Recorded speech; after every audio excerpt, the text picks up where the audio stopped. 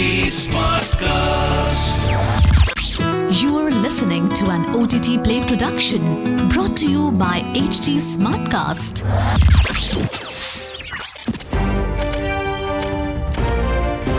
This is OTT Play. OTT Play. Sizzling Samachar of the Day.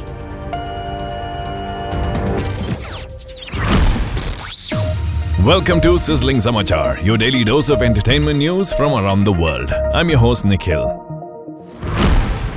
With only a week left for the new season premiere of Netflix's The Crown, there is plenty surrounding the series. Netflix just released a behind-the-scenes video revealing the new faces of the season. The biggest additions are definitely Imelda Staunton as Queen Elizabeth II and Elizabeth Debicki as Princess Diana.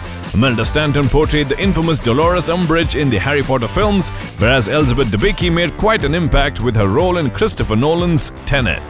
Next up, Jennifer Lawrence has been relatively inactive in her professional life these last few years, fully focusing on herself and the people around her. Apparently, the Academy Award-winning actress was just being patient for something new and ambitious. There are already talks of 3 new projects from her, one being Apple TV's PTSD-centered drama Causeway by Lila Neugebauer, which releases on November 4th. Not much information has been revealed on the other 2 projects. Next piece of news, Emma Roberts has become one of the most sought-after actors in recent years after earning plaudits for a variety of roles in multiple genres. She is now putting on her spy shoes and will star in a Frank Coraci movie, Verona Spies.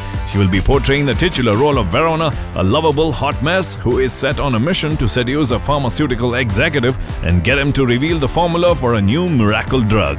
The Oscar-winning actor Jeffrey Rush is also joining the cast.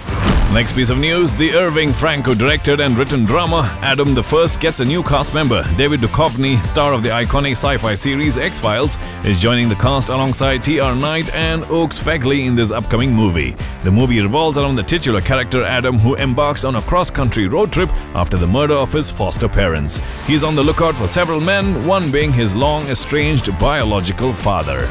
Next piece of news, the Russo brothers' Electric State gets new additions to their cast. The science fiction road trip movie will also feature Giancarlo Esposito, Ke-Huy Quan, Anthony Mackie and Billy Bob Thornton. Stranger Things and Enola Holmes star Millie Bobby Brown will be playing a girl in search of her lost brother across America in the aftermath of a war between humans and robots. She will be joined by Chris Pratt, who plays a smuggler who joins her in her quest. Esposito will portray a drone-controlling villain, whereas Ke-Huy Quan portrays a doctor. However, Michelle Yeoh had to leave the project due to scheduling conflicts.